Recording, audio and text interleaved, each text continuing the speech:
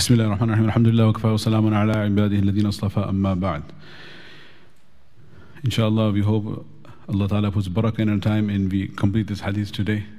One motivation for completing it is that inshallah we'll be traveling again, so we'll have inshallah substitute coming and covering different hadith. But before the journey, I would like to complete this hadith. So next Monday we will have other ulama inshallah. Bismillahir Rahmanir Rahim.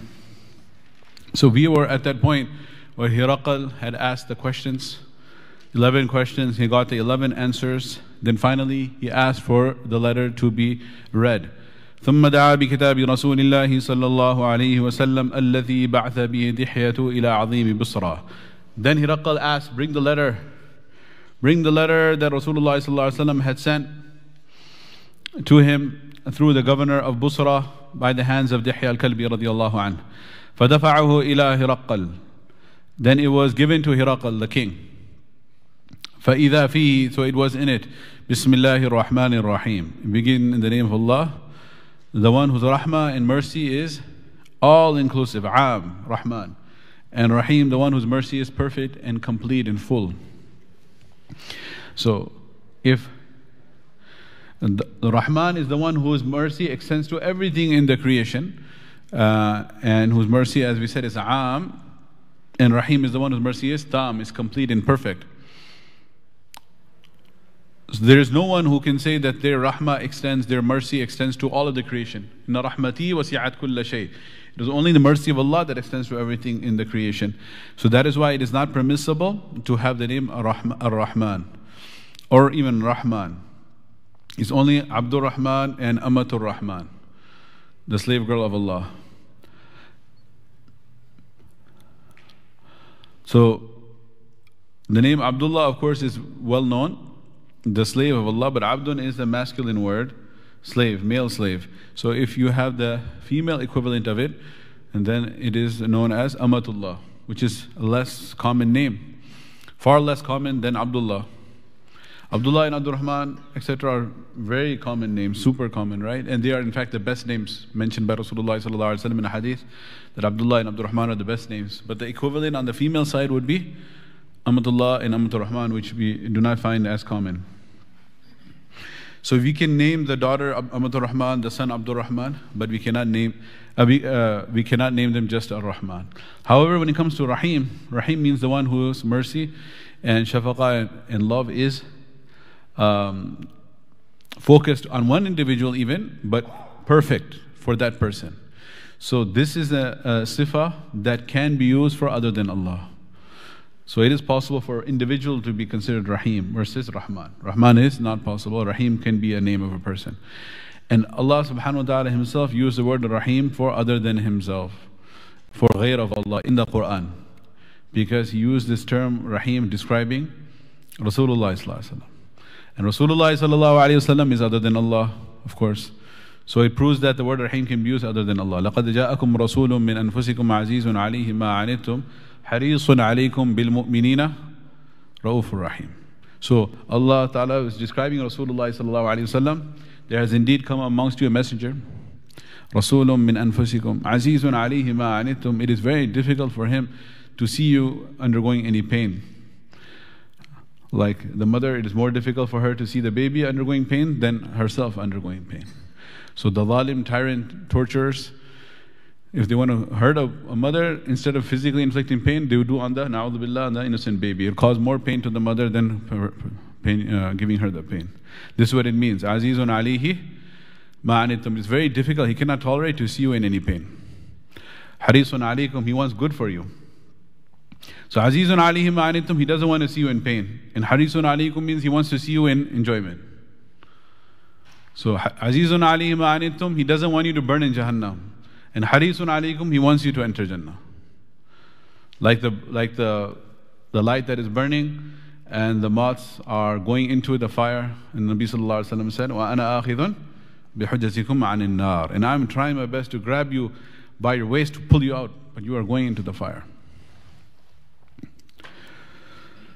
Azizun alayhi ma anitum harisun alaykum. Bil mu'minina ra'ufun rahimun. With the believers, he is ra'uf and rahim. Ra'uf from ra'fa, he has muhabba and love. And rahim, he is so merciful. But despite the above, فَإِن تَوَلَّوْا, they still turn their backs. What are you going to do? Subhanallah, mercy through and through, love through and through, sarasar, muhabbat, shafqat. Then they still turn their back. فَإِن تَوَلَّوْا فَقُلْ حَسْبِيَ اللَّهُ. Then all you can say is, Allah is sufficient for me. عَلَيْهِ تَوَكَّلْتُ, on Him I rely. عَلَيْهِ تَوَكَّلْتُ, on only Him I rely. Because عَلَيْهِ comes first. تَوَكَّلْتُ عَلَيْهِ, I rely on Him. عَلَيْهِ تَوَكَّلْتُ, only on Him I rely. عَلَيْهِ تَوَكَّلْتُ, because the عَلَيْهِ comes first, it means exclusive. Like نَعْبُدُكَ, we worship you, but إِيَّاكَ نَعْبُدُ, only you we worship. عَلَيْكَ تَوَكَّلْتُ, on you alone I worship Allah, only you do I trust. هو حسبي الله لا إله إلا عليه توكلت وهو رب العرش العظيم. He's the Lord of the great throne. Any case, subhanallah, that is the meaning of Rahim, Rahman and Rahim. This Rahman is interesting because, we don't want to go too long in the tafsir of this, but the Arabs, the Jahiliyyah, Mushrikun, it is just mind-blowing how every day they come up with ajib and gharib and weirdest excuses of disbelieving. We talked about the Yahud the one day, remember we talked about the converts? Fake conversion in the morning and becoming a murtad in the evening. So another problem, they said, the Quraysh used to say that, okay, we know Allah, we know Rahim, but who is Rahman? وَإِذَا قِيلَ لَهُمُ اسْجُدُوا لِلرَّحْمَنِ قَالُوا وَمَا الرَّحْمَنِ. When Nabi Sallallahu Alaihi Wasallam tells them usjudu li-Rahman, make sajda to Rahman, they say قَالُوا وَمَا الرَّحْمَنِ, who is Rahman? Because the term Rahman was not used. Just like Muhammad Sallallahu Alaihi Wasallam, the name was, the first Muhammad was who? Muhammad bin Abdullah Sallallahu Alaihi Wasallam. That was a new strange name. So likewise, who is Rahman? They never used to write Bismillah ar-Rahman ar-Rahim. They used to write in their papers, in their documents, Bismika Allahumma. You might say, hey, that sounds nice. Yeah, it's nice, it's okay, but it's not Bismillah ar-Rahman ar-Rahim. So like in the Sulh Hudaybiyah, they were fighting about everything. So when Nabi Sallallahu Alaihi Wasallam wrote Bismillah ar-Rahman ar-Rahim, who is this Rahman? You can't say, okay, who is Rahman? قالوا وما الرحمن, who is Rahman? Allah Ta'ala says, you want to know Rahman, Ar-Rahman, فَسَلْ بِهِ خَبِيرًا. You want to know who the Rahman is? Ask the Khabir, the one who has knowledge of Rahman, he'll tell you who is Rahman. Who is the Khabir? Rasulullah, he knows Rahman. So they had objection about that. Another thing, we talked about a few things about this. We talked about إِنَّهُ مِن سُلَيْمَانَ وَإِنَّهُ بِسْمِ اللَّهِ الرَّحْمَنِ الرَّحِيمِ. Last week we talked about Uslub al-Hakim and Uslub al-Hakim. The style of the Hakim was Sulaiman Aslam's letter. This one is the style of a Hakim with hikmah and wisdom. One aspect of this we did not cover is that sometimes people have the concept of adab and potential disrespect to the name of Allah, so they do not write Bismillah ar-Rahman ar-Rahim in the letter. So we are supposed to respect the name of Allah and Rahman and Rahim, the names of Sifat of Allah. But how do we show respect? We show respect the way Rasulullah taught us to show respect. And we cannot claim to show more respect than the way Rasulullah did. And Nabi Sallallahu Alaihi Wasallam, he wrote it in the letter. And he wrote it in a letter to the non-Muslim on top of it. So that means, we can say it verbally and we should write it. Hadrat Mufti Taqi Sahab, Uthmani, Hafidhahullah, Da'un Barakatuh, Madallahu Dhillahu Alina, Mata'an Allah bi'alumihi.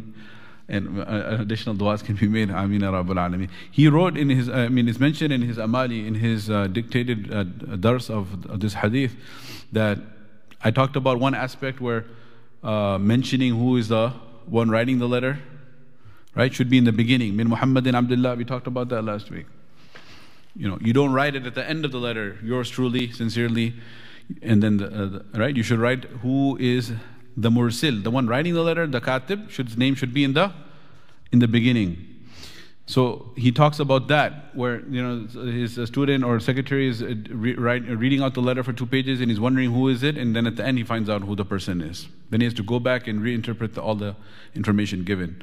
So likewise, as that is one etiquette, he also mentions here that people they just write 786.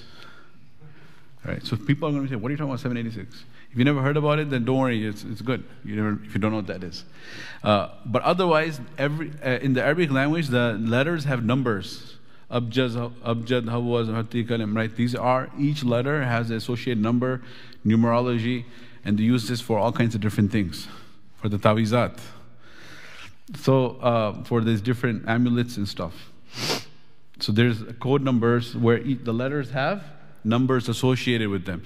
So if you add the number for ba, sin, mim, bismillah ar-Rahman ar-Rahim together, it becomes 786. That's why I'm taking Mufti Taqi Sahib's name, because if I'm saying, hey, don't do this, somebody might say, oh, that's a proper intention, proper way. But Hazrat is writing, or he didn't write that. We talked about Amali. It was his dars that was recorded and transcribed and published, that he gave in class. And the reason we make that distinction is because when he's talking off the cuff like I end up doing. Whereas when he's writing, it's very organized, much more organized. So the difference between authoring a book versus a free lecture, a mawaiz that is done publicly and then is recorded and transcribed. So he says there that, no, don't do this 786 business. What is this? You should write Bismillah ar-Rahman ar-Rahim. Then some people say, okay, if you want to get away with it, there's a noun, proper noun, Allah, and then there's a pronoun, He, right? We begin in His name. We begin in His name. Verses we say, we begin in the name of Allah.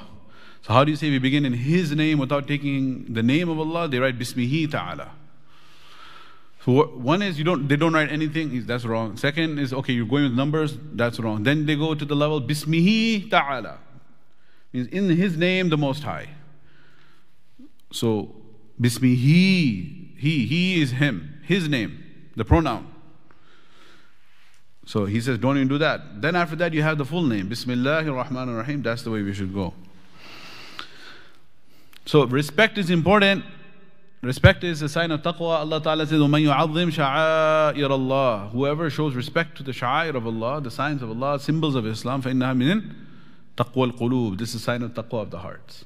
So this is an all-comprehensive ayah with respect to adab, ta'zeem, wa sha'airillah. This is in Surah Al-Baqarah in the second juz. Na'udhu billah, we have people who don't understand adab at all. And one of our teachers, he was a ustad in Makkah al-Mukarramah and Madrasa Sawlatiyah in Makkah al-Mukarramah for 22 years. Rahimahullah, he passed away. He taught us a portion of Tirmidhi, Shaykh Alauddin al-Qandahari, thumma al-Makki, thumma al-Afriqi, I guess. He was from Kandahar in Afghanistan, then he moved to Makkah for many decades, a couple decades. Then he was deported from there, he came to South Africa. He was our teacher. So he mentioned that one time he was in the haram and he saw a person. Na'udhu billah, it's scary to even narrate this story. La hawla wa la quwwata illa billah. He's sitting in the haram of Makkah al-Mukarramah and he has 2 feet. And with the soles of his feet, there was a very massive, big mushaf. He was supporting it open with the 2 soles of his feet. So when he went to him and said, La hawla, he told him, like, what in the world are you doing? He had rebuked him severely because anyone who has any ghaira would do that. On top of that, Mawlana Alauddin rahimahullah had a lot of ghaira for the deen. He's Afghani, he's from Kandahar. So the response is just even more, subhanallah. It shows the level of jahala. The man said, why are you objecting? Al-an ghasaltu rijlayni wallahi hum tahir. I just washed my feet. I swear they're tahir. They're clean. If there's any najasa, there's najasa haqiqiyya, ghalidha and khafifa, major and minor filth. It's clean. My foot is clean. So why are you objecting? There's no impurity on my feet. You walk with your feet outside here and there, so the feet may be impure, but my feet are pure because I just washed them. So what are you going to, how do you explain this? Where do you start? So, if your feet are pure, would you take your 2 soles of your 2 feet and put it on the 2 cheeks of your mother or father? I don't know. What should I say at this point? Because they're clean. So what are you going to do? What are you going to say to such people?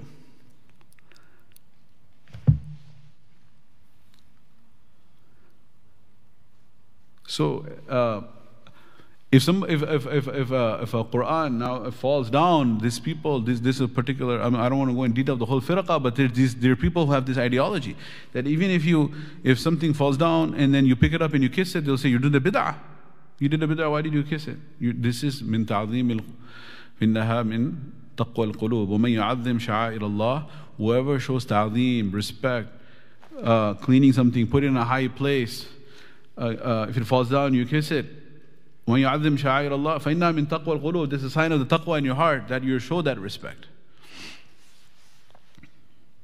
We are not like the non-Muslims. One person, he said that he's actually had this experience that he was, I think, an interfaith, and he went to the church, and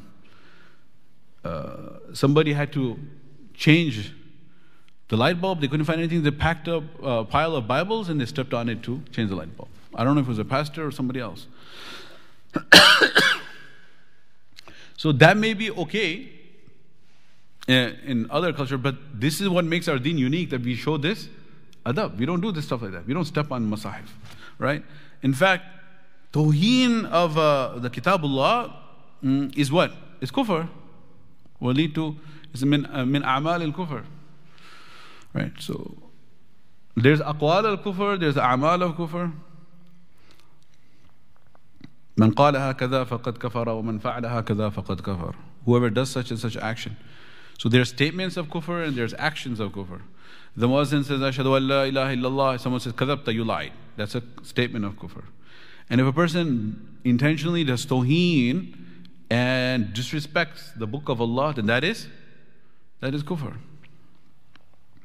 So we're not saying we should disrespect. We have to respect. But at the same time, you see Rasulullah sallallahu alaihi wasallam wrote the Bismillah ar-Rahman ar-Rahim. Maybe one idea I have is that I finish quickly, and then no matter how depending on how much time you have, you can go back for more details. How about that? Right? That's the only way it's going to happen. Min Muhammadin Abdillahi wa Rasuli, from Muhammad sallallahu alaihi wasallam, the slave of Allah and His Messenger. One thing here is we see that when he's introducing himself, we talked about who's writing the letter, should mention his name first. The first sifa that he uses to describe himself is which one? Abdullah, slave of Allah. Because when you are introducing yourself, what is the first thing you mention about yourself? Your highest qualification. Like for example, if somebody applies to me, I see a resume of a teacher, applies, whatever. So is he going to start off with his mashallah master's degree or PhD degree, or he's going to start off by saying that I learned how to count from 1 to 100, in my second trimester of kindergarten. I got a sticker for that, right? No, I was the first person in my class who learned the ABCs. He's not going to start with kindergarten and first grade, 12th grade. MashaAllah, he may have passed the constitution test in 8th grade, he passed the 12th grade, then he went to community college, then he got his bachelor's, then he got his master's. He's not going to mention it. He's going to start from the top. First qualification is which one? PhD. Then you'll go back and say, this was my master's degree. Then I did my bachelor's there in Funa. Maybe you hear about it at school, you don't. You don't hear anything before that. So you mention your most important qualification first. So when Nabi sallallahu alayhi wasallam is describing himself, what is the first thing he says? Abdullah. So this is significant, meaning the highest possible achievement for any creation, or any human being, is to become what? The true slave of Allah subhanahu wa ta'ala. I mean, you can approach this concept from both sides. This is one side of approaching it. One side of approaching it is the highest possible achievement for a human being is if you are a true slave of Allah subhanahu wa ta'ala. And Allah ta'ala says, this is my slave.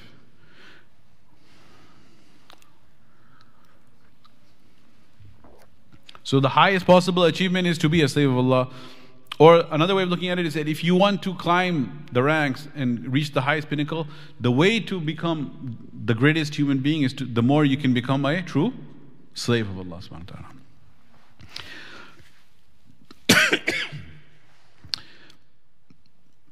When they have the Mi'raj programs, Laylat al-Mi'raj, you may have heard this, the Khatibs and the Wa'idhin, they typically mention this, that Allah subhanahu wa ta'ala, when He talks about the Mi'raj in the nightly journey and that special gift Allah Ta'ala gave Rasulullah sallallahu alayhi wa sallam, that none of the creation ever had that. And Ruh al-Amin, Sayyidul Malaika, Jibreel alayhi salam also said, if I go further, what will happen? My wings will burn. Sidratul Muntaha.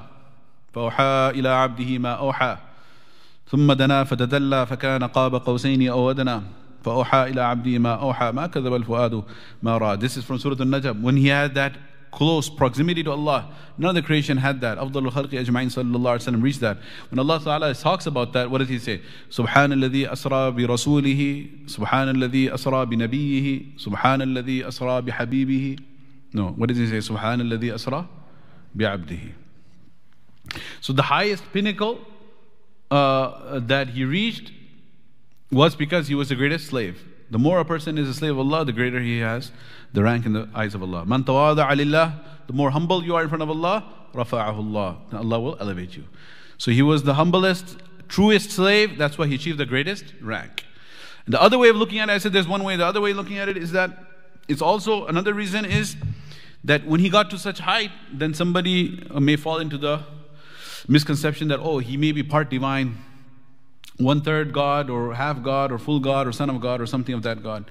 Like the Christians fell into the problems. So Allah Ta'ala is reminding them, no, he is not the Ibnullah or anything related to Allah in that sense. He is Abdullah, slave of Allah Subhanahu wa Ta'ala. So he says, Min Muhammadin Abdillahi. So he's a great slave of Allah. But then that's with respect to him in Allah. The Abdiyat of Muhammad Sallallahu Alaihi Wasallam is with respect to his relationship with Allah. But what is his relationship with us? Are we going to go around calling him, oh, you Abd? Na'udhu billah. He's the Abd of Allah. So between him and Allah, he's Abdullah. Between him and us, there's another relationship. Right, just like, for example, my father will say that, Minhaj Beta, son, I'm the son of my father. But my son, if he starts calling me Minhaj Beta, there's some problem. Right? I'm not the son of my son, I'm the father of my son. Right? So I'm a son of my father, but I'm a father of my son. That happens in some families, not this way, but like there's whatever, someone that, she may be, I have examples where their grandchildren, they call their nani Appa, right? She likes it too maybe. Because Appa meaning sister. So if there are other people in the family calling her sister, and then the children, they hear, oh, she's called Appa, or she's called sister, or she's called this, then they call her the same thing. So, with respect to Allah, He is Abd. With respect to us, He is Rasul. Okay, you are great Abd of Allah, great. Keep it to yourself. No. Min Muhammadin Abdillahi wa Rasulihi. He's also messenger of Allah to you. So you better pay attention what He's saying. He's speaking on behalf of Allah. Min Muhammadin Abdillahi wa Rasulihi. Ila Hiraqal. To Hiraqal. He's writing it. Okay, so we figured out who's writing it. Who's He writing it to? You got to mention that. From so-and-so to so-and-so. Ila Hiraqal. To Hiraqal. Now he describes Hiraqal, he says Azim Rum. So there's a whole question about what he said, and there's a question about what he did not say. What he did not say, he didn't say Malik Rum, the king of the Romans. Why didn't he say the king of the Romans? Because by saying so, he would be putting his seal of approval on his kingship, that he has recognized. He has recognized Hiraqal to be the king of the Romans. Just like there was a whole, there used to be, now everyone has given up defending Al-Quds, but there used to be the whole debate about we do not recognize the state of Israel. You remember that? It used to be. They do not recognize state of Israel, and then there used to be like, there's no embassy because we don't recognize that state exists. We believe it to be occupied. So they would say this is Palestine, West Bank, this is Gaza, and then this is the occupied Palestine. They wouldn't say it's Israel. They say it's occupied Palestine. 1948, 1967, they're different eras, the years. So, now Israel says you don't have to just recognize it exists, you have to recognize what? The right it is. No other country demands that you recognize the right that it exists, except for Israel. You don't, obviously, how can you deny it exists? It's there. But they say, no, you have to recognize that we have the right to exist, which is another discussion for another day. But over here, the scholars say he did not say Maliki Rum because by doing so he is validating his kingship. I'm the king. I'm the bona fide, genuine king. Why? Muhammad Sallallahu Alaihi Wasallam also approved it. He's no approval. Then the question is, he could have said Ila Hiraqal, yani the big kafir. He didn't say that either. What did he say? Azim, the great leader. So he's giving him respect. But he didn't say Azimina, our great leader. Na'udhu billah, he's not my leader. He's Azim al-Rum, the leader of the Romans. So he's great. Azim is a great individual. Azim is also one of those names that is used for Allah and can be used for Ghairullah, other than Allah. So he's a great leader, but he's not my leader or our leader. He's the leader of the Romans. Tumara Sardar, your king, your ruler. So what does this teach us? It teaches us that when we are giving da'wah, when you're inviting people, then we should invite them with what? Beautiful titles, with respectful titles. There's no point in saying something that is disrespectful. Right? As you're going to see in the ayah that he quotes. Who's quoting? Rasulullah sallallahu alaihi wasallam is quoting. We'll see, Ya Ahl al-Kitab, or the people of the book. Instead of saying, Ya qatalat al-anbiya, or the murderers and assassins of the prophets. You killed 70 anbiya in one day and went and sold stuff in the market. You weren't even regretful of what you did in the past. You beheaded Yahya alayhi salam. You sawed Zakaria alayhi salam in half. You tried to put Isa alayhi salam on the cross. You have multiple assassination attempts on Rasulullah sallallahu alaihi wasallam. Ya qatalat al-anbiya, oh the killers of the prophets. Instead of that is Ya Ahl al-Kitab, oh the people of the book. So you're giving them a title of respect and saying you are the people of the book, you are the people who have knowledge. So this is how to give da'wah. Rasulullah sallallahu alaihi wasallam, when he would give da'wah, he would mention titles. And when you would take Abu Bakr radiallahu anhu with him, he was alimul ansab. He had the knowledge of all the lineage. So he would tell them that you are the son of so and so and son of so. Your grandfather, great grandfather, great grandfather. In the Jahiliyyah, he was such a great person. Remember, we talked about the true sifat of the Jahiliyyah that they would always look up to. One is bravery in battle. Second is generosity. So they would be very proud of their forefathers. أولئك آبائي فجئني بمثلهم إذا جمعتنا يا جرير المجامع. So Farazdaq, the poet, he tells Jarir, أولئك آبائي فجئني بمثلهم. Those are my forefathers. See if you have any in your family to match mine. إذا جمعتنا يا جرير. Oh Jarir, when we are gathered together in the gathering of the people, I want to mention the achievements of my forefathers. Let's see what you have in your family. So this is how Rasulullah ﷺ would give da'wah as well. And we see all the Anbiya alayhimus salam. قال يا وإلى عاد أخاهم هودا قال يا قوم, O my people. وإلى ثمود أخاهم صالحا قال يا قوم, O my people. وإلى مدين أخاهم شعيبا قال يا قوم, O my people. When Ibrahim alayhi salam is inviting his father Azar, he doesn't say Ya Abi, O my father, once.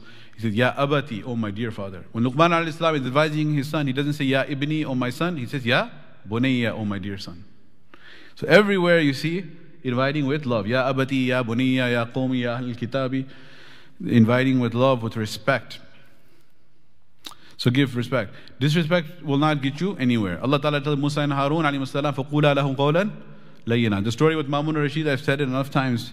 When I hit 10 times, I don't think I should repeat after that. Right?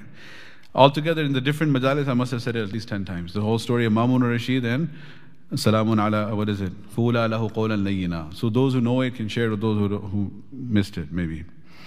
Anyway, so subhanallah, this is what we learn from the etiquettes of how to address when we give da'wah. Ilahi raqqal azim rum. Salamun ala man ittaba al-huda. This portion here is about giving salam now. So he said Bismillah ar-Rahman ar-Rahim, but he doesn't say Assalamu alaikum wa rahmatullahi wa barakatuh. He says Salamun ala man ittaba al-huda. Peace be on those, the one who follow the way of guidance. So this is you're saying peace, but it's a qualified statement. Right? There's a restrictive clause there. It's not salamun alaikum jami'a, like salam upon all of you.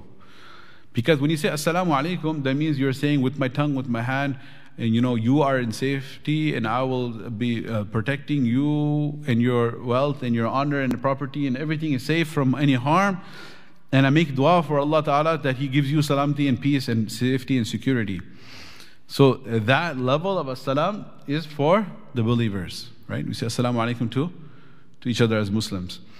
And other people we say good morning, good evening, good night, depending on the time of the day, right? So we wish them good,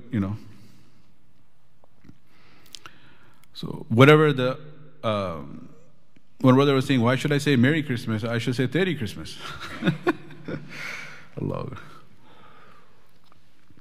Anyway, so we Merry Christmas, Merry Christmas. So Merry means my Christmas, Teri means your Christmas. All right, that's what for non-Urdu folks. Anyway, so we seasons greetings. Seasons greetings is the way out of that one. So we good morning, good evening, whatever. But for the believers, we say salamun. For the assalamu alaikum. For the disbelievers, we say salamun ala man ittaba'al hudas. Peace be on the one who follows the path. I have one MashaAllah, I just remembered a dear friend from St. Louis days. I don't know if he's listening to the recording or he hear it later, Brother Dr. Azad Jalal. Nothing wrong to say his name because it's a good quality. When you call him, his cell phone, I don't know if it's still there or not. This is from 10 years ago or 12, 15 years ago. The voice message, because nobody leaves voicemails anymore, right? It's all texts. But do you remember voicemail? So in the voicemail, it'd be, when you call, it would say, peace be on those who follow the path of guidance. Leave your message. So, because, subhanAllah, I heard that, I was saying, wait, this is so beautiful. This is right from Surah Taha. This statement, this is an ayah again from Surah Taha. Going back to Musa and Harun alayhim salam, when they approached Fir'aun, this is what they said. Yusuf, can you bring a mushaf, inshallah? Right. So if you see, yeah, basically in Surah Taha, I mean, if maybe it's better I don't get the mushaf, then I'll start doing tafsir of Surah Taha. But you see the whole story there is when Musa and Harun alayhim salam, they go to Fir'aun, this is how they addressed. Yeah, this is how they addressed him. Jazakallah khair. They said, peace be on those who follow the path. So basically what you're saying is that there's peace on you, provided what? You follow the right path. And if you don't, then we don't know. Time will tell what will happen.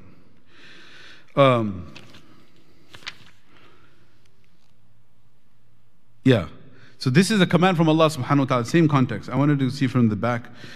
So there are some hafaz, subhanAllah, some madaris, it's pretty strange, unique practice, that they make the students, I shouldn't use the word they give the opportunity, Allah ta'ala gives tawfiq, that students, they memorize the whole Quran from front to back, maybe 2 years, right? Then after that, another year they memorize the Quran back to front. Like recite it, like your sabaq would be min al-jinnati wan-nas alladhi yuwaswisu fi sudurin nas min sharri al-waswasil khannas ilahin nas malikin nas qul a'udhu bi rabbin nas. Some surah who doesn't know Surah Nas? Everyone does. Try doing that. I'm going to admit it's difficult for me. That's why I looked inside and read it, right? So it's hard. Why do you do that? It's because anytime when you're leading Taraweeh or anywhere, whenever you get stuck anywhere, you can read frontward, you can read backward. Why I asked for the Mus'haf is I knew the ayah, but I had to start reading backwards to see it, right? Sometimes it's easier, sometimes it's not so easy. SubhanAllah. So imagine how strong that hifz would be. They can recite the Quran front to back, back to front. The purpose of reading back to front is not to make tilawah. That's wrong. The purpose is only to help in the strength of the recitation. The niyyah has to be correct, right? You're not supposed to recite it backwards in salah or ibadah or tilawatan. You're always supposed to recite it front to back, like normal. But the purpose of that is just so that their hifz is super strong. Anytime for example, if you're in Taraweeh and you get stuck, then you need to, just like you get stuck in the snow, what do? Reverse, and then go ahead. Then you get stuck, then you go reverse, really gun it, right? And hopefully you get out, right? Snowstorms are coming, blizzards, right? So like that. So this is how it can go. He has the dry function, he also has the reverse function. We only barely have dry function. So anyway, he says here, subhanallah, Allah Ta'ala says, فَقُولَا لَهُ قَوْلًا لَيِّنًا, go speak to him softly, لَعَلَّهُ يَتَذَكَّرُ أَوْ يَخْشَىٰ, Fir'aun may take heed. And then they said, you are afraid. Allah said, don't be afraid, etc., etc. Then فَقُولَا, tell him, إِنَّا رَسُولَ رَبِّكَ, we are the messengers of your Lord. فَأَرْسِلْ مَعَنَا بَنِي إِسْرَائِيل, send the Bani Israel with us. وَلَا تُعَذِّبْهُمْ, don't torture them further. قَدْ جِئْنَاكَ بِآيَةٍ مِّن رَبِّكَ, we have brought the signs from your Lord. وَالسَّلَامُ عَلَى مَنِ اتَّبَعَ الْهُدَى, and peace be on those who follow the right path. So this is so beautiful that Rasulullah ﷺ is taking an ayah of the Quran where Allah is instructing Musa and Harun how to speak to Fir'aun. He's taking that ayah from here, where is he applying it? In his letter to Hiraqal. So this is the Quran in action, by the one upon whom the Quran is revealed. It's always beautiful. Like we see the Quran and then we say subhanallah, then we learn lessons from it. But Rasulullah ﷺ is also quoting the Quran in his own letter. You see that? So when you hear the ulama, for example, they're talking, our teachers, and they're teaching and they're giving khutbah, and then they say, oh, kama qala Allah, as Allah has mentioned. They quote ayats all the time. So Rasulullah ﷺ, when he is teaching, he's giving his dars, but everything he's saying is what? Hadith, by default. Then he quotes the ayah too. That happens. So if you follow hidayah, peace be upon you. If you don't, then we are not speaking about what may happen, right? Amma ba'd. After that, to move forward, then he says, فَإِنِّي أَدْعُوكَ بِدِعَايَةِ الْإِسْلَامِ. Then I invite you with the invitation of Islam. This word di'aya is now known da'aya or da'wah. This is an interesting word because in the past it had a neutral meaning, means to invite. But in current language, if di'aya means like propaganda, it has a negative connotation. So this is how an example of a word which had a positive or neutral meaning before could be used positively. Now over time, the meaning has changed. In current modern standard Arabic, it does not have a positive connotation. Just like isha'a. Isha'a in the past meant to spread. But now to spread something, the word used is nashr in Arabic, modern standard Arabic. If you use the word isha'a, it also means to spread false rumors. In Arabic, isha'at in Urdu still means to spread, isha'at Islam. But in Arabic, isha'a is normally used for false news spreading, rumors. In modern Arabic, not in classical Arabic. So that's what happens. If you know modern Arabic, doesn't mean you know classical. And if you know classical Fusha, doesn't mean you know modern. Many things are similar, but there are some stark differences. He invites him to Islam. Then he says, Aslim taslam. This statement here is considered min jawami al-kalim, from amongst the comprehensive statements of Rasulullah sallallahu alayhi wasallam. Dariya darkuza, like a whole ocean in these few words. Rasulullah sallallahu alayhi wasallam mentioned that Fuddiltu ala al-anbiya'i bisittin. Allah has given me many blessings and given me superiority over anbiya in many ways. Among them, he mentions 6 in this hadith. And first thing he says, U'titu jawami al-kalim. I have been given the ability to speak brief words that are considered qalilul mabani, kathirul ma'ani. Few words and deep meanings. U'titu jawami al-kalim. Wa nusirtu bir-ru'ab. And I have been helped by Allah Ta'ala with a divine ru'ab. So the enemies who come out with the evil intention, a 1 month journey away from me, they start fearing me. And وَأُحِلَّتْ لِيَ الْغَنَائِمِ. The spoils of war have been made halal from my ummah. And وَخُتِمَ بِيَ النَّبِيُّونَ. I am the seal of the prophets. وَأُرْسِلْتُ إِلَى الْخَلْقِ كَافَةً. And I have been sent to the entire creation. And وَجُعِلَ لِيَ الْأَرْضُ مَسْجِدًا وَطَهُورًا. The whole earth, my ummah can perform salah and can make tayammum. Whereas in the past they had to only in dedicated houses of worship, etc. The tafsir of that is beyond the scope. So this one here is Aslim Taslam. Submit to Allah and you will have salamti, you will have peace. Peace in this dunya, peace in the akhirah. Peace in your life, peace with your own heart, peace with your wife, peace with your kids, peace in your family, peace in your business, peace in every aspect of your life. Inner peace, outer peace, complete peace. Salamti. Aslim, submit to Allah and you'll have safety. If you become a Muslim, you will be safe. Then he says, يُؤْتِكَ اللَّهُ أَجْرَكَ مَرَّتَيْنِ. And Allah will give you double the reward. So there are hadith where Rasulullah ﷺ mentions about individuals will get double the reward. Like one hadith Rasulullah ﷺ said,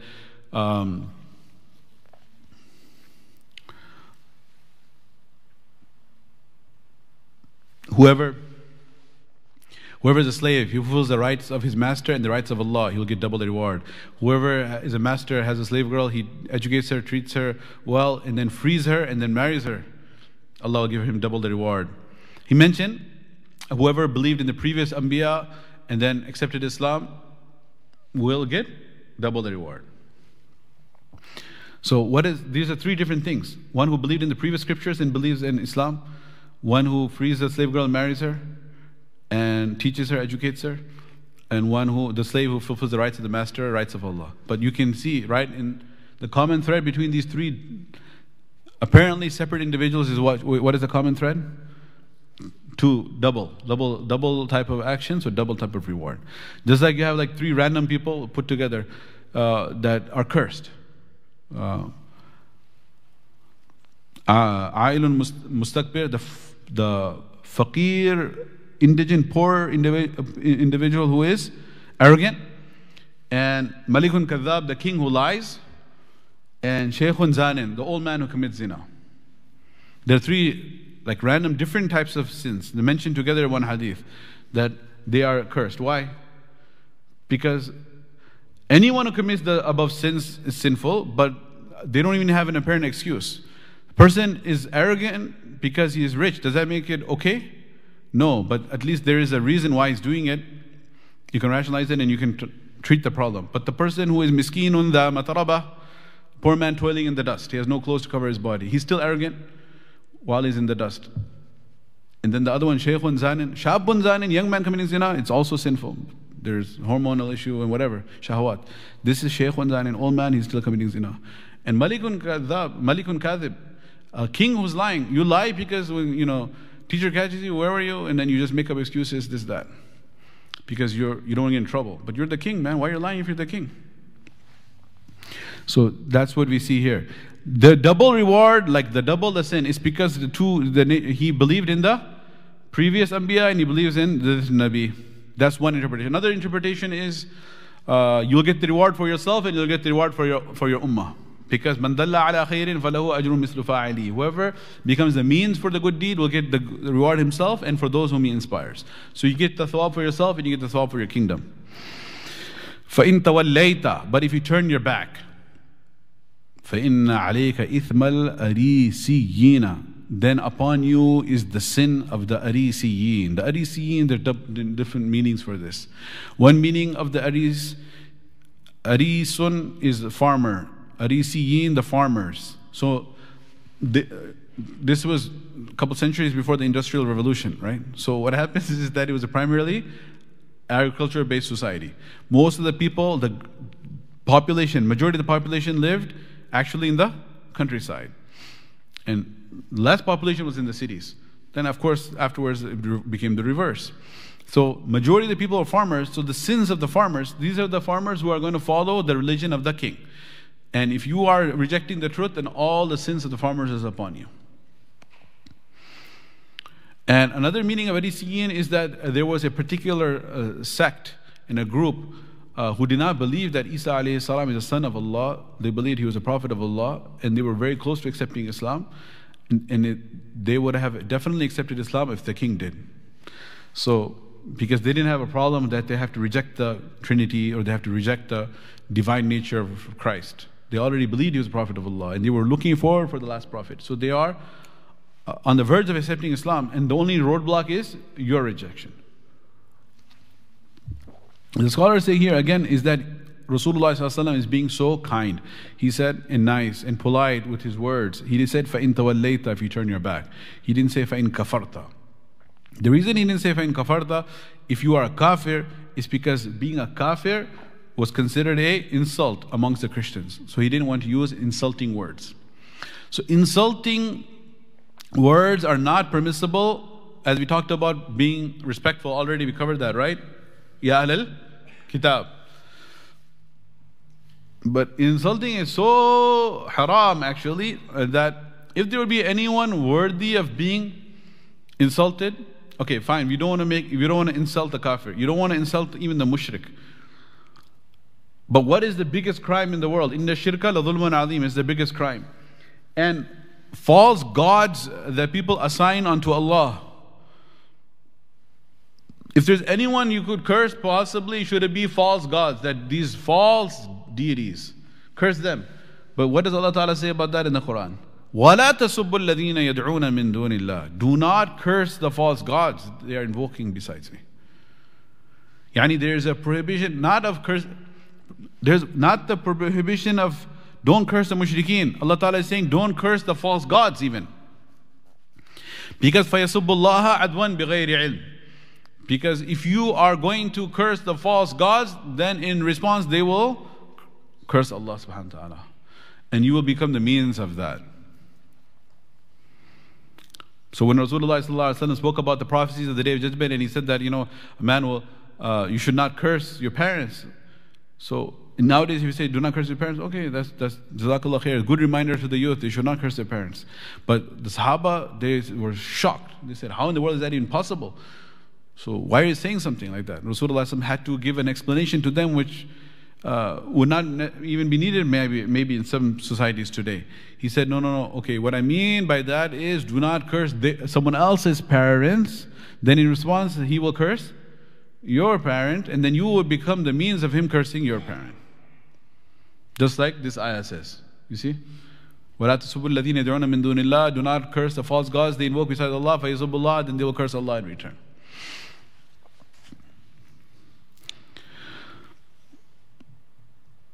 So Allah Ta'ala says here, so Rasulullah Sallallahu Alaihi Wasallam said, فَإِن تَوَلَّيْتَ. If you turn your back, then the sins of the farmers will be upon you. What does that tell us?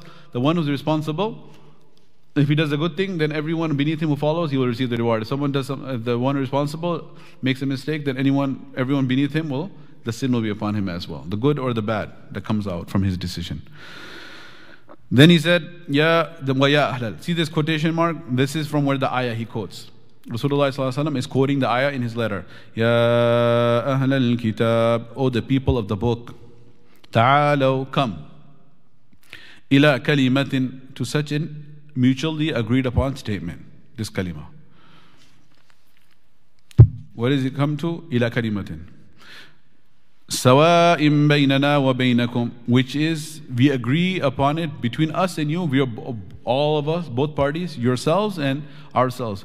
We both can agree on it, which is common between us. Come to a common word between us, right? So the first thing is you don't start with controversial matters. You don't start with the Christians and say that. Let us start off by saying, Jesus is not the Son of God, or Jesus did not die on the cross. Because since childhood, that's what he's hearing, that's what he's believing. Jesus died on the cross, he's my savior, fulan, all the batil aqaid. Now you're going to start rejecting that, it's not going to work. When Isa al-Islam himself comes, that's a very beautiful ayah in the Quran. وَإِن مِّنْ أَهْلِ الْكِتَابِ إِلَّا لَيُؤْمِنَنَّ بِهِ قَبْلَ مَوْتِهِ. And when Isa al-Islam comes back, before he dies, when he's back on earth, then everyone from the Ahl al-Kitab, the Christians, they're going to believe and they're going to become Muslims. Are you aware of that? It's in the Quran. Qabla mawtihi, before he dies, they will all accept Islam. لِيُؤْمِنَنَّ بِهِ, most definitely they will become mu'mins. Because he's the true Christians. Because he's gonna tell them, believe me, I was there. They killed the wrong guy. They put the wrong person on the cross, not me. I'm coming back, eyewitness news. I'm telling you the story since I was there. It was about me, right? You thought I died? I'll tell you, let me set the record straight. I wasn't the one on the cross. I was airlifted to Jannah. SubhanAllah. So when he himself tells the story, what is it? Khud ki kahani apne zabani, right? With his own tongue, he will tell his own story, what happened. They'll be, really, Jesus? Okay. Thank God you came and saved me. I was believing you died on the cross. Now I know you didn't. They will accept Islam. So that's one good ending, inshallah. All's well that ends well. So you don't start with batil things, difference of opinion. Start with that which is equal. Ta'alu ila kalimatin sawa'in baynana wa baynakum. Now, actually, the Yahud, they have Tawheed, in the sense, La ilaha illallah. There is no partners of any shape or form. So with respect to Tawheed, they do believe in one Allah. But then the problem is that they don't believe in Muhammadur Rasulullah. The Christians, their Tawheed also is not a pure Tawheed, because they have the Trinity, right? وَلَا تَقُولُوا ثَلَاثَ. Don't say three gods. إِنْتَهُ خَيْرًا لَكُمْ. Allah Ta'ala rejects Trinity in the Quran. So when you're saying, hey, this is the kalima between you and us is the same, you're kind of glossing over the fine print and the details, when actually their Tawheed is not the same. So what are you doing? You're ignoring those differences. Just to sound politically correct is now called Islamically correct too. It's not PC, only it's IC. It's Islamically correct. To forget about that for a moment. It's like you believe in Tawheed and we believe in Tawheed, so we're same with Tawheed. Come on, let's start with that. Not really.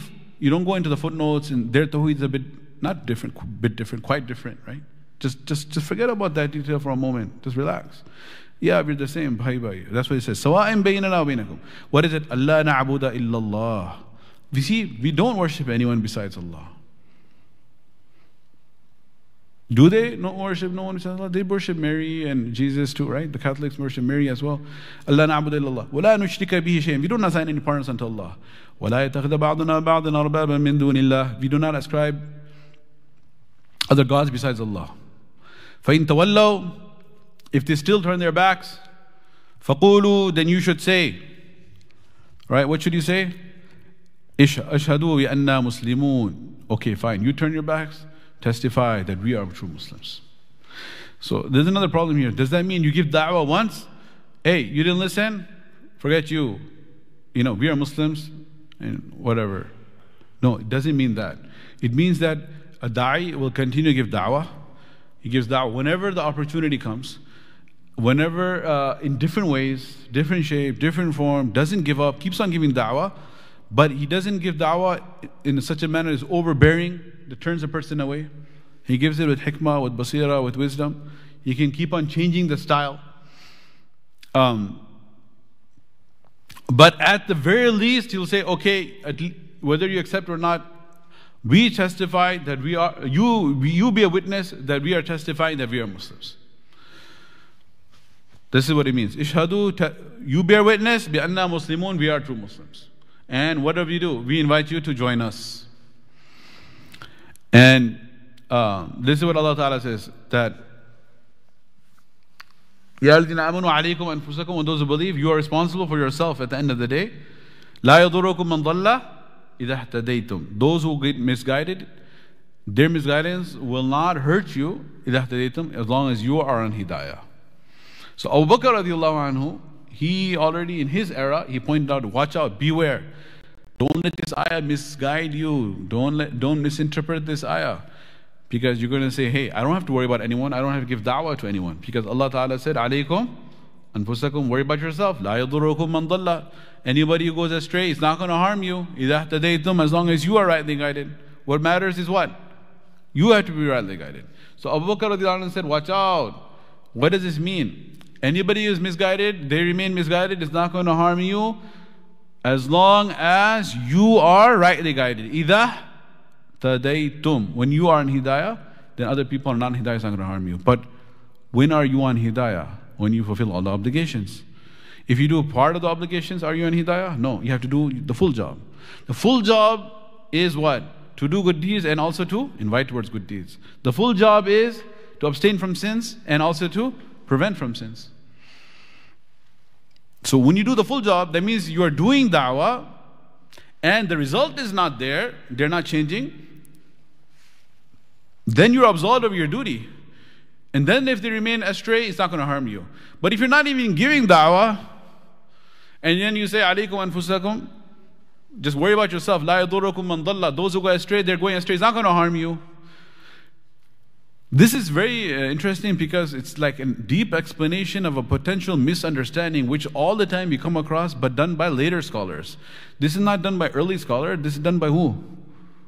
Abu Bakr Siddiq himself, radiallahu anhu, Khalifatul Rasulullah. He is explaining the misconception. He's saying, no, don't be misguided, because by this ayah, by wrongly understanding it, he's saying you will be protected, in the misguidance of those who are misguided is not going to harm you as long as you are on guidance, and you are on guidance includes the fact that you are doing Amr bil Ma'ruf and Nahi Anil Munkar. So why? How is that related? Because see, at the end, what does he say? Okay, even if you turn your backs, Ishhadu bi anna muslimun. We are going to remain true Muslims. Like the sawa'un alayhim, where it says the sawa'un alayka. You know what I'm talking about, that one? سَوَاءٌ عَلَيْهِمْ أَنذَرْتَهُمْ أَمْ لَمْ تُنذِرْهُمْ لَا يُؤْمِنُونَ. Allah Ta'ala tells Rasulullah Sallallahu Alaihi Wasallam, it's equal for them. Whether you invite them or don't invite them, whether you warn them, don't warn them. لَا يُؤْمِنُونَ. These diehard mushrikun are not going to accept Islam. So over here the scholars say Allah Ta'ala is telling Rasulullah Sallallahu Alaihi Wasallam, سَوَاءٌ عَلَيْهِمْ, it's equal for them. He didn't say سَوَاءٌ عَلَيْكَ, it's equal for you. It's not equal for you. Why is it not equal for you? Because if you invited them and warned them, you have done your duty. If you not invited them, not warned them, you have not done your duty. Ya Rasul, balligh ma unzila ilayka min rabbika, in lam taf'al fama ballaghta risalata. You are obligated to do tabligh, balligh, convey the message. If you have not, you are responsible. Allah Ta'ala tells Rasulullah Sallallahu Alaihi Wasallam. So we are responsible for the effort. We are not responsible for the results. This is a very common concept in da'wah, but for everyone else I'm sharing it. This is one of the Very common muzakara. So we are responsible for the effort. We are not responsible for the results. So is Nuh alayhi salam a failure? Na'udhu billahi min dhalik. No, he's not a failure because he did the effort. So I'm bringing it back to this. Where is this coming from? This last part. فَقُولُوا اشْهَدُوا بِأَنَّ. This comes from the فَإِن تَوَلَّوْا. If they still turn their backs, فَقُولُوا اشْهَدُوا بِأَنَّا مُسْلِمُونَ. Okay, got it? قال Abu Sufyan.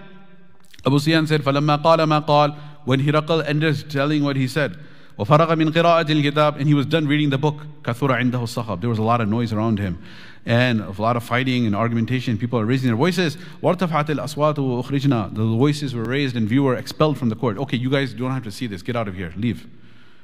فَقُلْتُ لِأَصْحَابِي. Then I told my companions, حِينَ أُخْرِجْنَا. When we were expelled from the court of the king. لَقَدْ أَمِرَ أَمْرُ بْنِ أَبِي كَبَشَ إِنَّهُ يَخَافُهُ مَلِكُ بَنِي الْأَصْفَرِ.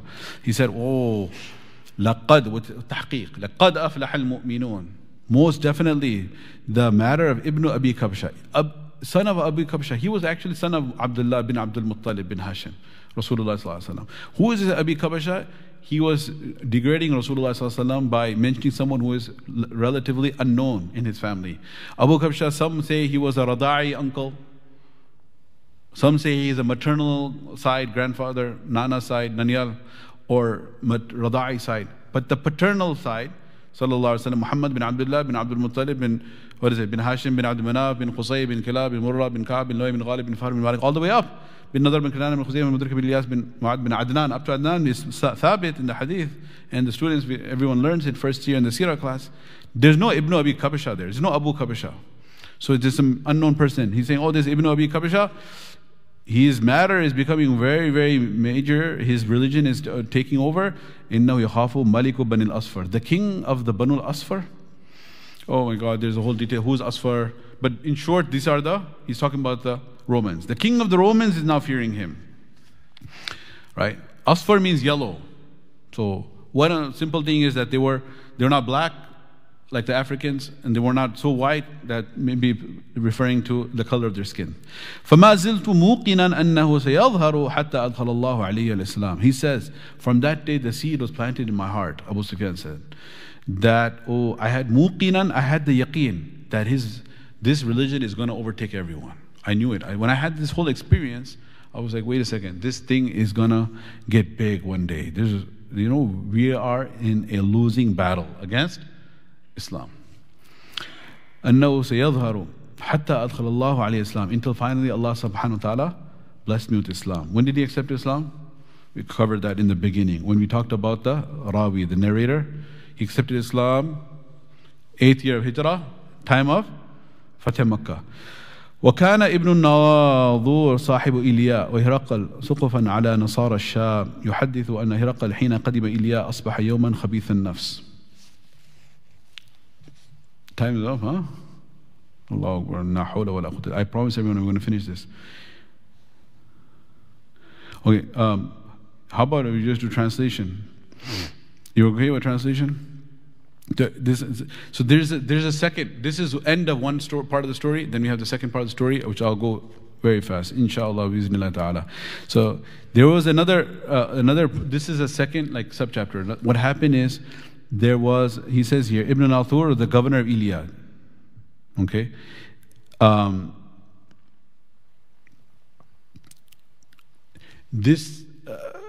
What happened, one time they were sitting and they were speaking to each other. أصبح يوما خبيث النفس. In the morning he got up, he had a sad mood. Who had? You had read the translation here? Then what happened is, فَقَالَ بَعْضُ بَطَارِقَتِهِ. Some of the priests asked him, why are you in this bad mood? So, قال ابن الناظور وكان هرقل حزاء ينظر في النجوم. He was an astrologer, foreteller, he used to look in the stars. So when they asked him, he said, إِنِّي رَأَيْتُ اللَّيْلَةَ. In this night I saw a dream. حين نظرت في النجوم. When I looked at the stars, ملك الختان قد ظهر. The king of the people who practice khatna. What is khatna? Circumcision. The king of the people who practice circumcision, his religion has become strong, he's become the conqueror. فَمَنْ يَخْتَتِنُ مِنْ هَذِهِ الْأُمَّةِ. But who are the people still around who do this practice of circumcision? This is another example of something that when someone accepts Islam, You don't. You say تعالوا إلى كلمة سواء بيننا وبينكم. You don't start with the circumcision, right? Subhanallah, because you scare the people, right? There was an incident of that. رجل دخل في الإسلام فقال عليك الختنة فقال لا أحب هذا فقال أنا أخرج من الإسلام فعليك الرد يعني أنت مرتد فقال يا عجبا لكم يا مسلمون إن دخلت في الإسلام تقطعون ذكري وإن أخرج من الإسلام تقطعون عنقي, right? So anyway, so this is so we should not start off with this. ملك الختان قد ظهر. So anyway, فمن but you know, sometimes subhanallah, this is the only alama.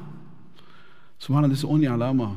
That's what is, there's, you know, the Sha'air of Islam, symbols of Islam. Muslim should have a beard, Muslim should have sunnah, right? So like, changing to a very serious topic, there was incidents when they were, when Modi was in Gujarat and he was killing the Muslims, right? And there are so many dead bodies in the violence. I remember when the train from Godhra was attacked and going to, Babri Masjid, right? That whole incident. So when there were so many people in the violence killed, so many dead bodies come. Now they look, which one should be burned and which one you do a janazah. So they were identifying it through this. The one who has khatna is a Muslim body. The one who doesn't have khatna is a Hindu body. That's the only way they were being able to identify. Who is the mushrik Hindu and who is the Muslim.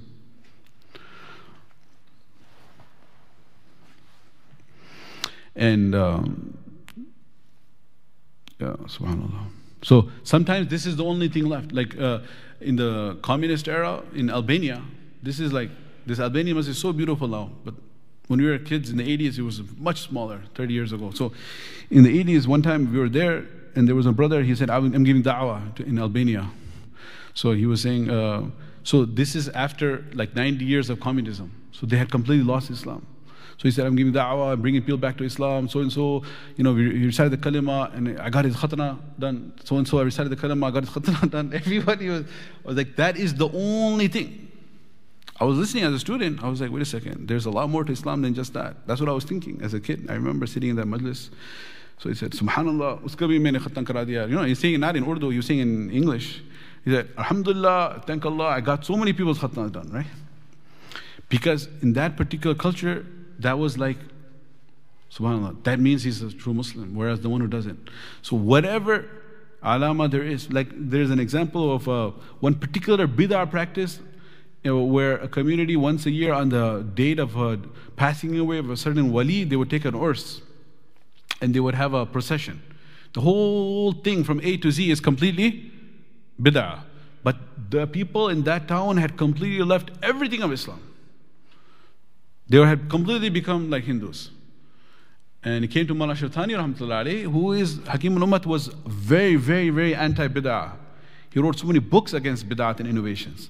But in this particular town, the only difference between the Muslim and the Hindu, they were a completely ignorant, backward area where they had no education, is that these people would do the urs on the date of the anniversary of the wali and the rest of the Hindus would not. Otherwise, 100% everything else, the same. So he said for these people, it's like wajib to do this bid'ah, because that's the only thing left that identifies them as a Muslim. Like, how do you know are you a Muslim? Yeah. Why are you a Muslim? Because I celebrate the birth of this wali. Okay. We got to start with that. And then we identify, teach them tawheed, teach them and get them off of this. But if you say don't even do that, then there's no difference left. That's the faqaha. That's the understanding what people who you're dealing with, which people, keep them at that level. Of course, bringing them onto tawheed. He's not sahib al-bid'ah himself. His whole life was anti-bid'ah. So anyway, this is the whole khatna issue. So he says, who does khatna nowadays? He says. So, فَمَنْ يَقْتَدِ مِنْ هَذِهِ الْأُمَّةِ قَالُوا لَيْسَ يَخْتَطِنُ إِلَى الْيَهُودِ. They said, no one does khatna except for the Yahud, the Jews.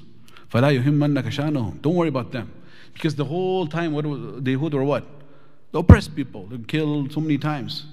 Right? Bukhta Nasr comes, Fulan comes. Hitler was just the last one. Many people in the past, okay. So many different kings from Babylon came, destroyed it. Romans came, destroyed it. How many times was destroyed and burnt down? And that was a test that came from Allah Ta'ala. So he says, don't worry. فَلَا يُهِمَّنَّكَ شَأْنُهُمْ. You don't have to worry about Jews. وَاكْتُبْ إِلَى مَدَائِنِ مُلْكِكَ. Write the letter to all the governors. فَيَقْتُلُوا مَنْ فِيهِمْ مِنَ الْيَهُودِ. They will kill all of them. Like Pharaoh's time, he's been killing the Yahud all the way. They're going to kill them all. Don't worry about them. The Khattan people, the circumcised ones. فَمَيْنَهُمْ عَلَىٰ أَمْرِهِمْ أُتِي هِرَقَّلْ بِرَجُلٍ أَرْسَلَ بِهِ مَلِكُ غَسَّانٍ. They were still discussing this matter. Then the king of Ghassan, he sent a man. يُخْبِرُ عَنْ خَبْرِ رَسُولِ اللَّهِ صلى الله عليه وسلم. He was giving the news of Rasulullah صلى الله عليه وسلم. فَلَمَّا اسْتَخْبَرَهُ هِرَقَّلْ. Then Hiraqal started investigating about him. قَالْ اذهبوا فانظروا مُخْتَطِرٌ هُوَ أَمْ لَا. He said, go back and see that the people that he's representing, the Arabs, do they do khatna or not, these Muslims? فَنَظَرُوا إِلَيْهِ. So they privately went and screened him like the TSA. They said, you want private screening or public screening? So they checked him out. فَحَدَثُوا. They said, oh my God, this guy mukhtatinun. Oh my God, he has khatna wala. This guy is circumcised. وَسَأَلُوا عَنِ الْعَرَبِ. They said, okay, this person, he fits the requirement in the dream that he saw in the Nujumis. وَسَأَلُوا عَنِ الْعَرَبِ. What about the rest of the Muslims, the Arab ones? هَمْ يَخْتَثِنُونَ. قال هرقل هذا ملك هذه الأمة قد ظهر.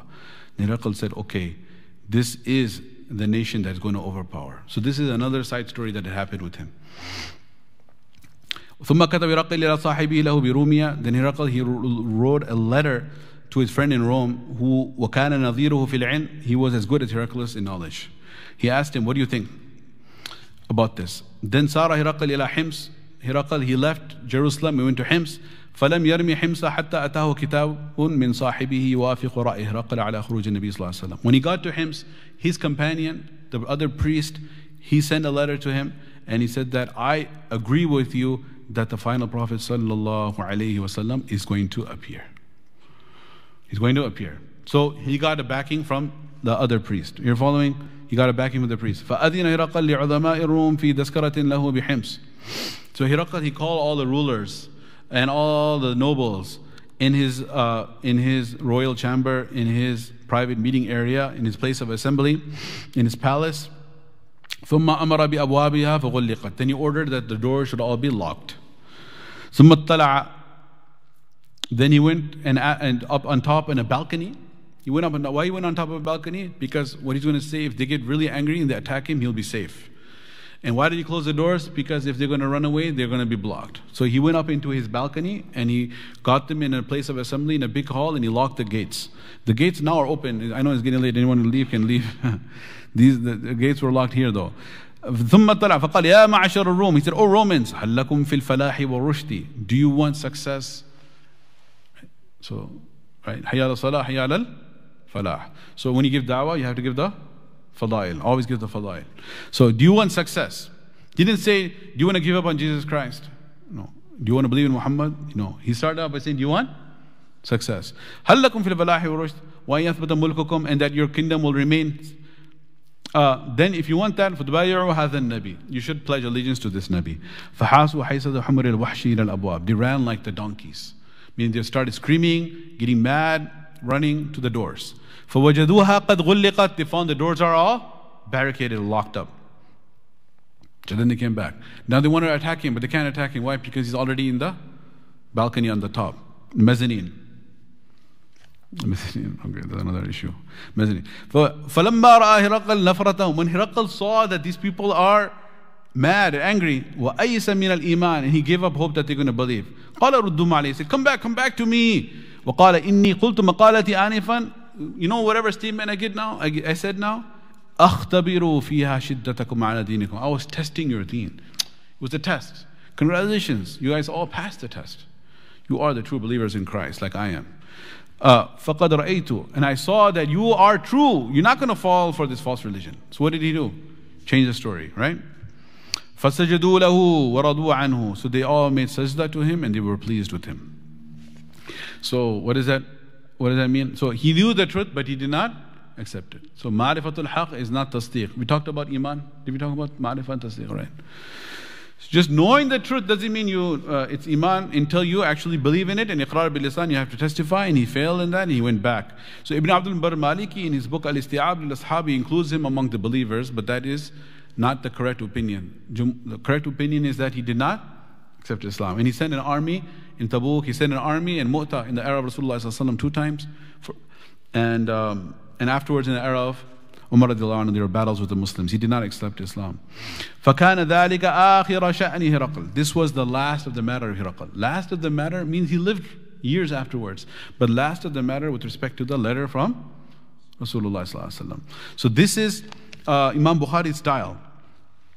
Imam Bukhari rahmatullahi at the end of every chapter. This is not only the end of the hadith, this is the end of the chapter.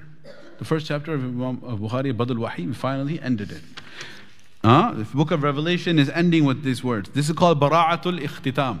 This is something that Imam Bukhari does at the end of every bab, every kitab, chapter. There's a kitab which is a big chapter, and within the kitab there's sub-chapters, abwab. So at the end of each kitab, he mentions something that there's a latif, subtle indication towards ending or death. And this is to remind us that the kitab is khatam, is coming to an end. So there's another kitab which is going to come to an end. Which kitab is that? The Kitab al-A'mal, the book of deeds. When does the book of deeds close? When the death comes. So the Kitab al-A'mal is going to be khatam, and the hayat is khatam, the death is going to come. So there's always some indication towards death and ending. You'll find this in all the commentaries of Bukhari. What's the Bara'atul Ikhtitam? Or the examiner will ask in the test of Bukhari, show me the Bara'atul Ikhtitam. This one is very obvious. Sometimes it's not so obvious. Where you see that? كَانَتْ آخِرَ شَأْنِ هِرَقَل. This was the end of the matter of Hiraqal with respect to the letters. رواه صالح بن كيسان ويونس ومعمر عن الزهري. This is a usul hadith discussion that Salih bin Kaysan and Yunus and Ma'mar, these are three additional narrators who narrate this from Zuhri. So Imam Shahabuddin Zuhri, Ibn Shahabuddin Zuhri, who came in the Sanad, he has 4 students who narrate the same. 3 are here mentioned as mutatabi'in, who corroborate the story above. If you go back all the way here, if you want to see this, I don't know if anyone really wants to see it now, but it comes here. Where is it? See, حدثنا أبو اليمان الحكم بن نافع قال أخبرنا شعيب عن الزهري. See, this whole narration was Shu'aib عن الزهري. So this is a narration of Shu'aib. But Zuhri, from Ibn Shahabuddin Zuhri, his student is not only Shu'aib. There are 3 more. Who are the 3? This is right here. I'm only saying this because it's in the book, right? Salih bin Kaysan and Yunus and Ma'mar, they also narrate the same story from Zuhri that Shu'aib does. That's what he's saying. Who's saying this? Abu Abdullah Muhammad bin Ismail al-Bukhari, rahimahullah. These are his words. Rahmatullah. So, what's the lesson for us? All the lessons that have to be mentioned were mentioned along with the words, right? We don't want to go back and go over all the lessons. But alhamdulillah, may Allah subhanahu wa ta'ala give us the correct understanding, give us further yaqeen in the Prophet of Rasulullah sallallahu alayhi wa sallam, and forgive us further conviction. May Allah ta'ala protect us from falling into the test of Hiraqal, that he gave up the truth despite knowing it. Why? Because of arrogance. And this is kibr. This is the definition of kibr. One part of the definition of kibr. The man who Rasulullah came to Rasulullah and said, Ya Rasulullah, inna rajula yuhibbu an yakuna thawbuhu hasan wa na'alahu hasan. There's a man who likes to wear nice clothes and nice shoes. Is this min al-kibr? Rasulullah said, that's not kibr. Inna Allah jamilun yuhibbul jamal. Allah is beautiful, loves beauty. The kibr is 2 things. Batrul haqqi wa ghamtun nas. Rejecting the truth because of your ego. You don't want to accept the truth that you're wrong. And number 2 is looking down upon people. So this is right here. This story at the end, what happened at the end? Batrul haq. He knows the truth. There's no confusion. He knows it. He accepted it too. He testified, but then he turned back.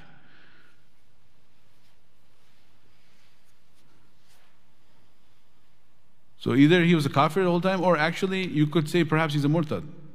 And murtad is one of the forms of kafir. So there's kafir just inadan, like from beginning to the end, he never accepted Islam. Or munafiq hides the kufr and acts like a Muslim. Murtad is the one who may have been a Muslim for a while, then left Islam. At the end of the day, they're all forms of what? Kufr.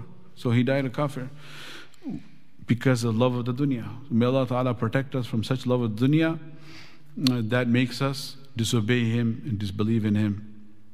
May Allah subhanahu wa ta'ala preserve our iman, give us khatma and iman. Alhamdulillah, before my journey, before I'm leaving, not only finished the hadith, we finished the whole kitab. The next kitab is called Kitabul Iman, the book on Iman. And there are, inshallah, discussions that will follow. May Allah subhanahu wa ta'ala accept it from all of us. Let us make a brief dua. Bismillah ar-Rahman ar-Rahim. Alhamdulillah Rabbil Alameen.